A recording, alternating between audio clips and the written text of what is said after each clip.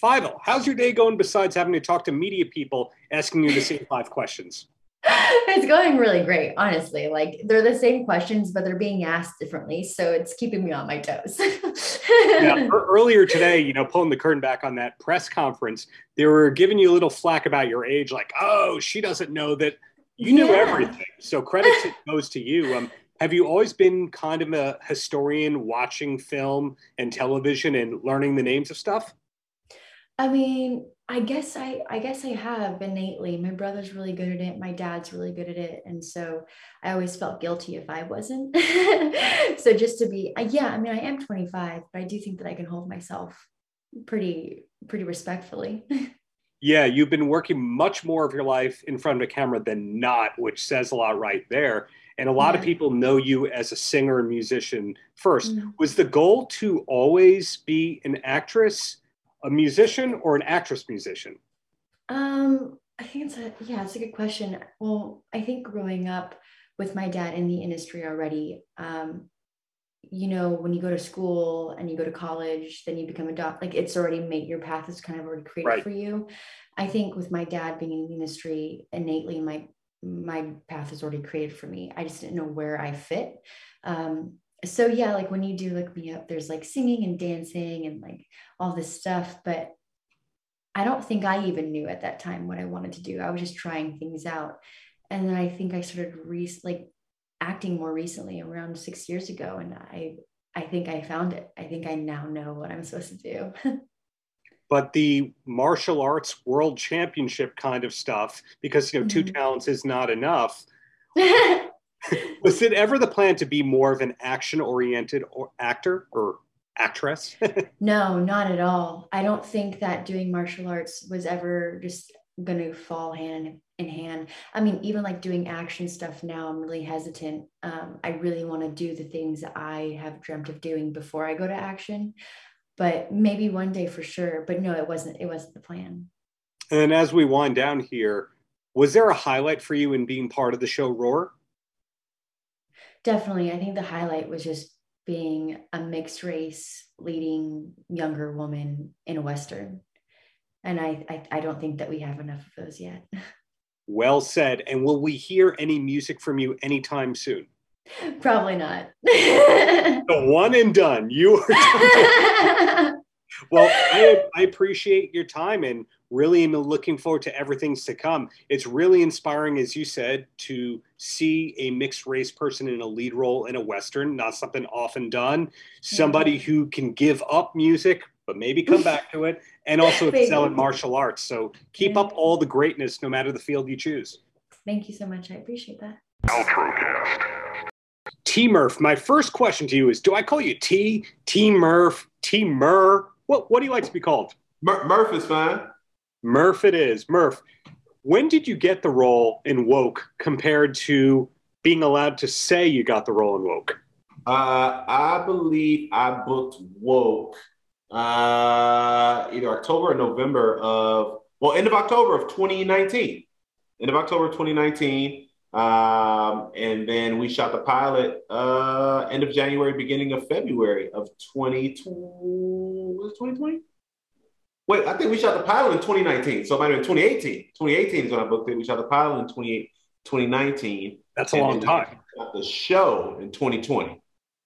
So Yeah. when you were doing stand-up gigs, when did you start putting in your intro that the comedian before you would have to say, you've seen this gentleman on did that not happen until like 6 months ago, or were you doing that in 2018, 2019? Well, I didn't start doing that until 2020 after the show actually aired. So September when it aired, because right after the show, we finished filming season one, the world shut down. Right. So they were editing the entire time, and then things started to open back up towards the end of 2020. The show dropped, and then I was still touring. So I would go and do shows at the Laugh Factory, and then people had seen it, and so now it's like I'm no longer T Murph, I'm Clovis now.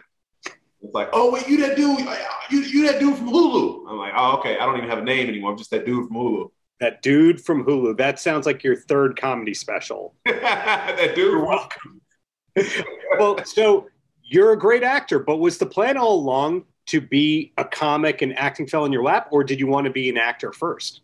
Well, initially when I was growing up, I never thought about doing comedy. It wasn't something that I even, considered. But I always took like drama classes in high school. I did theater when I was young. I would go up to Piven School of Theater in Evanston, Illinois. I was in plays. So, but again, I didn't know. I didn't think I would be an actor. It was just something I thought was fun. And, comedy kind of fell in my lap. And I started doing stand-up and fell in love with that. And you got a manager, got the agent, all that stuff from the stand-up side of the game. And then they started sending me these auditions. And it was just a tool that I needed to sharpen up a little bit again. And here we are. Were you able to work when you lived in Chicago? And by that, I mean, nowadays you could live in any state. Yeah. And because it's not like it's just a New York, LA industry anymore. And nowadays there's a lot happening in Chicago. Like every damn procedural show is now filmed in Chicago. Were you able to work when you were an Illinois guy? Yeah. So I'm still in Chicago. I never left. I've done plenty of productions here. And then when I am needed to do things in Los Angeles, they'll fly me out, or New York or Atlanta or Vancouver or whatever. Because as you know, nobody's going in the room to audition anymore. All of this stuff is on tape. So why would I move somewhere and pay 3 times the rent for a studio when I can have a house in Chicago? So it's like, I prefer the house. With mentioning Chicago and your roots in stand-up and acting alongside that, did Second City play into any of that? No. So actually, I never attended any classes in Second City. Like the only actual training I had was when I went to Piven School of Theater. I took some college level courses of theater at SIU, but yeah, that was really it. I've done stand-up in Second City. I've done Breakout Fest there for a couple of years, but I've never done any classes or any I forgot conservatory classes there or anything. Conservatory is a pretty big word. I don't even try and say it in my everyday life, so good on you. But when exactly did this feel like a career to you? Because the part you had in Key and Peele, now we know that is like a life-changing career-making show, but it wasn't that way in 2012 when you were cast in that. Yeah. When I filmed Comic View. So I was maybe 2 years into stand-up, and then I booked that. And that was the thing that I grew up watching. And that's when I realized I was like, yo, I can do this. I'm making strangers laugh. I've got, I've got casting directors booking me for TV shows. And then I started doing colleges right around 2014, 2015, and they were paying pretty good money. And I was I think I could probably do this for real. So yeah, once you book that first TV gig, you're like, this is my job now. Comic View gave the world so many excellent comics. Alonzo Hamburger Jones being one of them, of course. Hamburger. That never gets old. But was that what kind of opened up the doors for you in comedy, that one appearance there? So yeah, for me, that appearance there actually helped me meet a lot of comics that live in Los Angeles. So Sidney Castilla, who is still a great friend of mine, I met Sidney filming that, who is now he's one of the head writers on a show on HBO. He's wrote for the Emmys, he's wrote for the Oscars. James Davis, I met him there. A comedian named by the name of D-Lay. Lil Rel filmed that when I filmed it. Ron G, Kevin Hart was there when we filmed. He was just starting to take off. He wasn't filming Comic View, but he was coming to watch a few of his friends that now tour with him, Naeem Lynn and Spank Horton. All of these dudes I met on that production. And that started to kind of build a little incubator, if you will, of comics. Ray Gordon out of Philly. I started touring, doing all of these different comics that I named. I started doing their shows.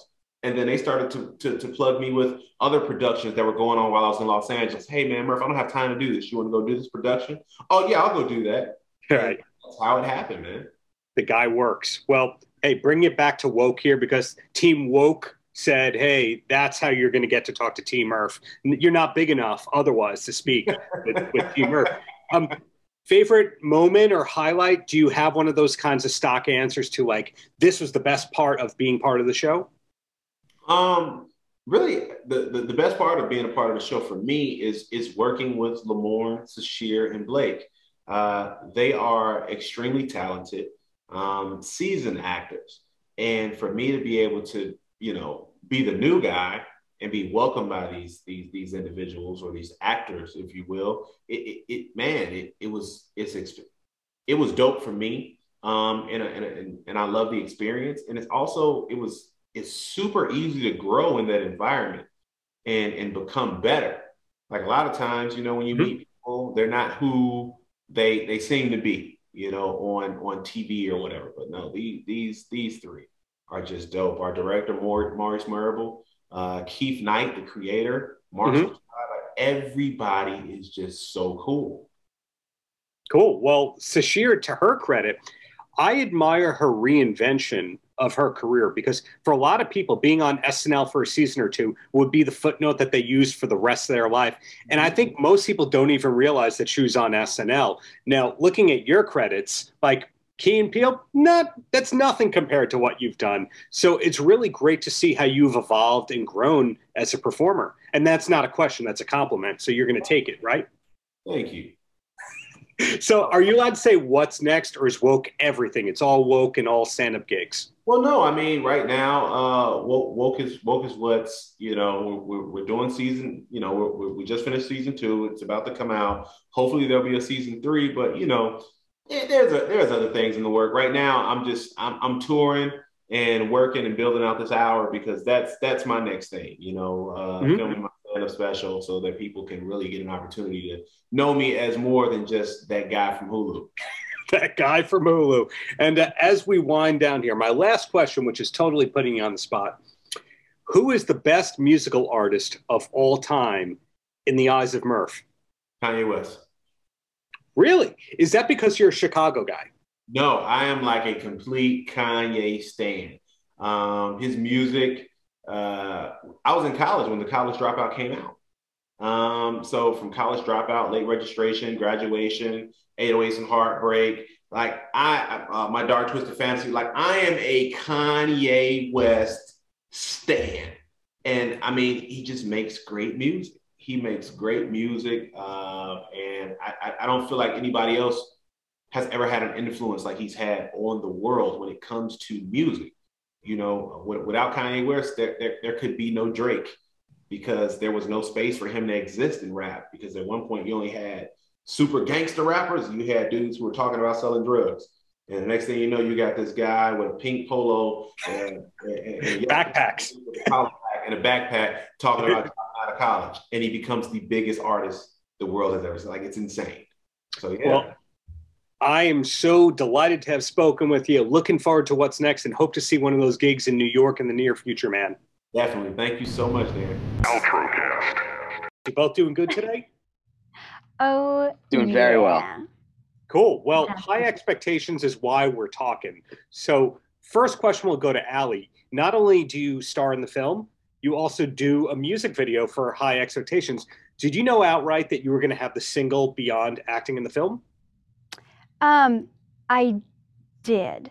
So actually, when I first did my audition and they sent me, the script, they sent me this, and I heard it, and I loved it. It moved me, and it moved me to tears, and I love that I was able to record it in both English and Spanish. I mean, couldn't have asked for more, singing and acting. Yeah, double threat, triple threat when we factor in your dancing and all that.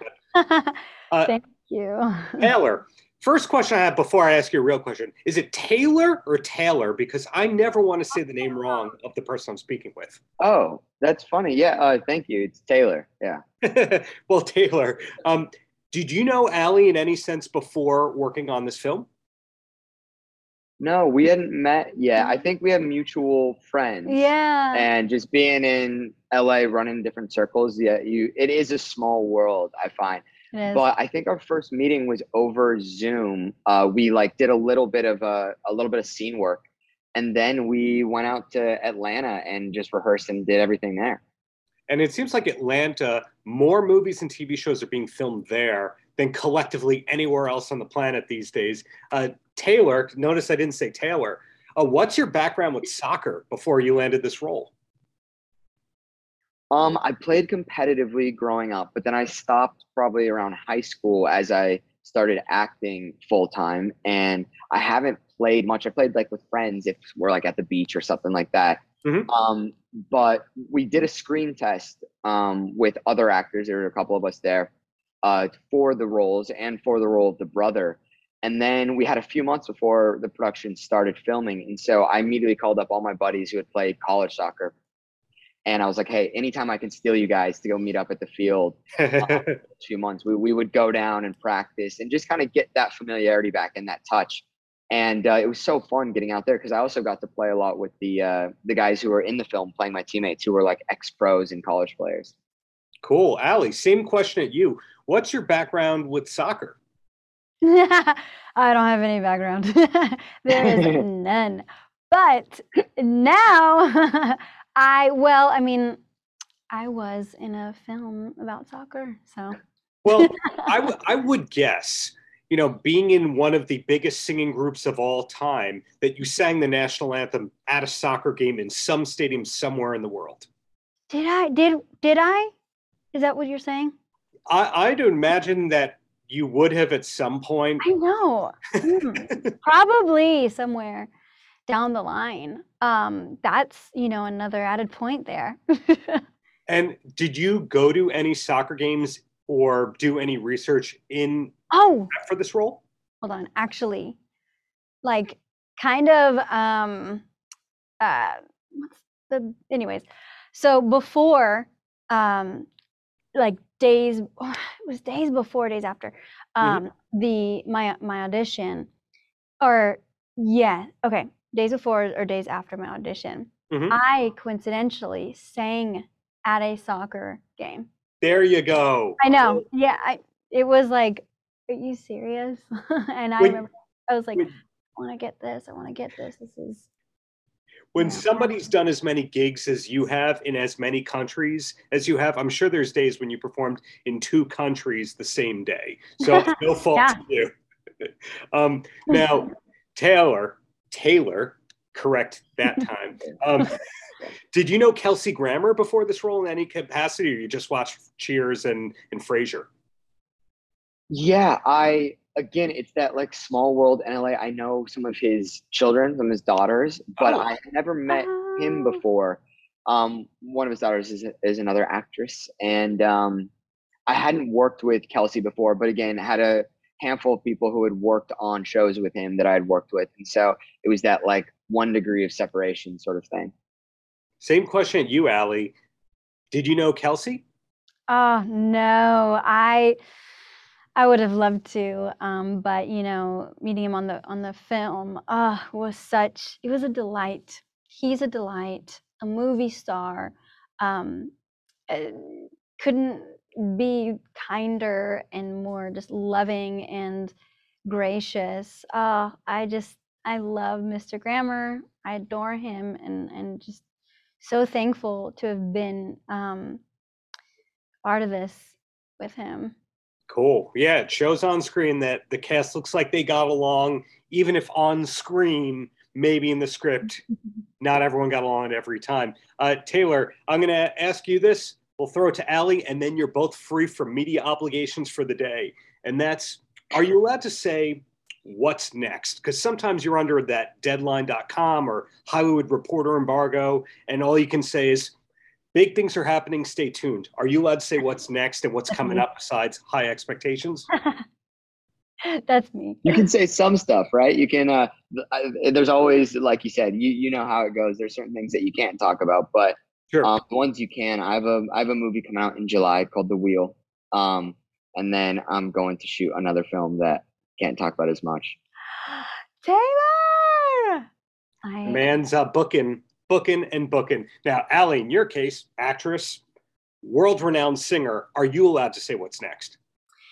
Oh, well, there's something happening on Friday, and I'm so excited, and there's so much more that I can't talk about yet, but I am just over the moon. Well, I'm glad to hear that the work is not stopping for either of you anytime soon. Congratulations on this movie coming out. Ally, hopefully we'll see you at another soccer game doing the national anthem. Yeah. Taylor, hopefully the world pronounces your name correctly, more so in the future. But thank you both for your time, and just keep up all the greatness. Thank you so much. Thank you very much. Paltrocast. Rocky, such a pleasure to be connected and speaking with you again. Aside from having to speak to yours truly, good day for you so far? Wonderful day. I'm actually at the Toonstar Studios. We just finished some VO work on the brand new episode. Yeah, Toonstar, when did they come on board? The reason I asked that is the first time I saw the trailer for your cartoon was as part of the Talkin' Shop of Mania cartoon. We had to wait to see the genius unleashed on the world. Yeah. So, during the pandemic, we met with Toonstar for the first time, and we were kind of throwing. This was during the time where everybody was on lockdown, and everybody's trying to figure out how to do projects from home, basically, because nobody was doing anything in person. And so it was right around the time that we finished Talkin' Shop of Mania, the first one, and so we started talking to Toonstar. We started, showing them like some of the stuff that we were doing, showed them Talkin' Shop of Mania.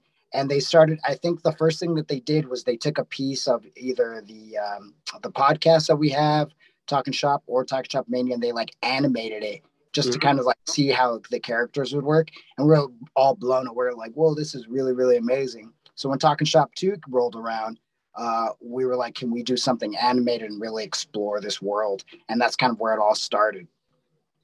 Sixth Wall, did they come on board as a result of Toonstar, or did they find you guys because they're wrestling fans over there at Sixth Wall? So Sixth Wall came in a little bit later. Yeah. So as we kind of like grew the project and started to figure out the characters in the world, and we started putting little bite-sized pieces out into, on Instagram and on Twitter, somehow Sixth Wall got involved and saw that, and then just saw the potential of the project. Sure. So it fell right along with what they were already doing with the Stoner Cats project. And that NFT. So, I mean, one of the cool things about, doing the animation style that Toonstar has versus, traditional animation is they're able to do it in at such a faster pace. And so like basically, they can turn around, let's just say, I think it's something like, somewhere between 5 and 7 minutes out in a week. We're compared. Wow. Yeah, we're compared to, traditional animation that would take months, to do. So so they saw the the technology that they had. They saw the gimmicks project itself, and was like, oh well, I think we can do come on board, do it as an NFT project, and also kind of add in like some great other things character wise and build off of what we've already made. So they've been an awesome partner. It's been awesome to work with them, man. So this is going to be a compliment. There's no backhanded thing coming as a result of this. So for the career that you've had in wrestling, for most people, that would be the best possible thing because you've been able to work for a mix of companies at a high level. But in the last 5 to 10 years, we've seen you grow as a podcast co-host and producer, making music for that, acting as well. We don't need to talk about which shows per se and which commercials, but we've seen you find success as an actor. Now you have this cartoon that's in the NFT space. Obviously, NFTs were not a thing 10 years ago, but was the goal all along when you started in wrestling to have this multifaceted career like you do now? No, not at all. Like I've always been fascinated with TV and movies, and that was kind of like, I would say, probably my first love before I started to take like wrestling as serious as I did later in my teens. But like I always wanted to be, to be honest, I always wanted to be like a director and an actor. Like I always thought that was something that, like, I don't know, just drew me in. The music stuff, I just kind of always like, was dabbled in music. I was like in choir and stuff when I was a kid, but I feel like I was more drawn to the film and TV stuff. So then when I fell in love with wrestling, I was like, oh, well, there, you're doing you're kind of doing TV and you're doing acting and you're doing, physical stuff, which, I already enjoyed as a, baseball player when I was a kid and stuff. Mm-hmm. So yeah, I mean, I didn't expect it to kind of go that route because especially when you're young, I had all my eggs in one basket and that was wrestling. And as I got older in my 20s, then I started to realize that, oh, why don't I try all these things that I'm already into and I already love outside of wrestling? It's only going to make me a better wrestler. If I go to acting class or if I learn how to break down scripts or if I learn how to, whatever, watch a director's class or something, like it's only going to make me better at what I make my living at, which is wrestling. So wrestling is always still going to be number one, but I definitely want to take the, like what's cool about wrestling is like, there's all kinds of people who are fans. So you never know what kind of project you'll end up in, right. Just being a wrestler. So yeah, I feel like why not take advantage of all those opportunities, and the music stuff kind of goes along with it, creating like, entrance music and, for people in different themes. Obviously, music that we've used in Talking Shop-A-Mania and stuff like that. And even Talking Shop-A-Mania has been like a super great experience because I finally got to be a director, and we directed it so cinematically compared to what normal wrestling is kind of viewed at, we did the pandemic stuff and we really took advantage of that. And, getting to work with my friends, Anderson and Gallows, I mean, it's like a dream come true. So, and just the opportunity just presented itself. So just taking advantage of that. And I don't know, I feel blessed, being able to have so much fun doing it, really, As a director, I have to imagine that CGI Gallows is a high watermark for you creatively. 100%. That's it's like Steven Spielberg, Rocky Romero, do CGI Gallows, yeah. But speaking to the success of your wrestling career in recent years, like this week we saw you on AEW Dark, and we've seen you in recent months in Impact and New Japan. So really, it's like cramming 10 years of wrestling in 6 months, the way that you've been around all these places. Is this the busiest you've ever been in your life? The pandemic era? Yes. Yes. Like, there was like a bit of that break when everybody was at home, right? And then after that, it just started snowballing so crazy. We started New Japan Strong and I've been a big part of that. And also like scouting talent and looking for people, for the dojo and other things. So, and then that, Talking Shop blew up, the podcast itself, Talking Shop-A-Mania. Then, the gimmicks came and then, wrestling was back. And then, the Forbidden Door got opened and then it was like AEW. Like it's been such a crazy, 2 years or so. It's been such a ride. And especially the last 8 months or so has been insane. It's been really, really wild. And I don't know. I'm glad that we kind of had that restart to kind of open all these doors and opportunities, because otherwise, like, if the Good Brothers didn't get fired, maybe certain things wouldn't happen. I mean, there's like a lot of things that kind of just snowballed, Yeah, you don't want to be that person that goes, well, COVID was good to me, but in your case, it panned out. Paltrocast.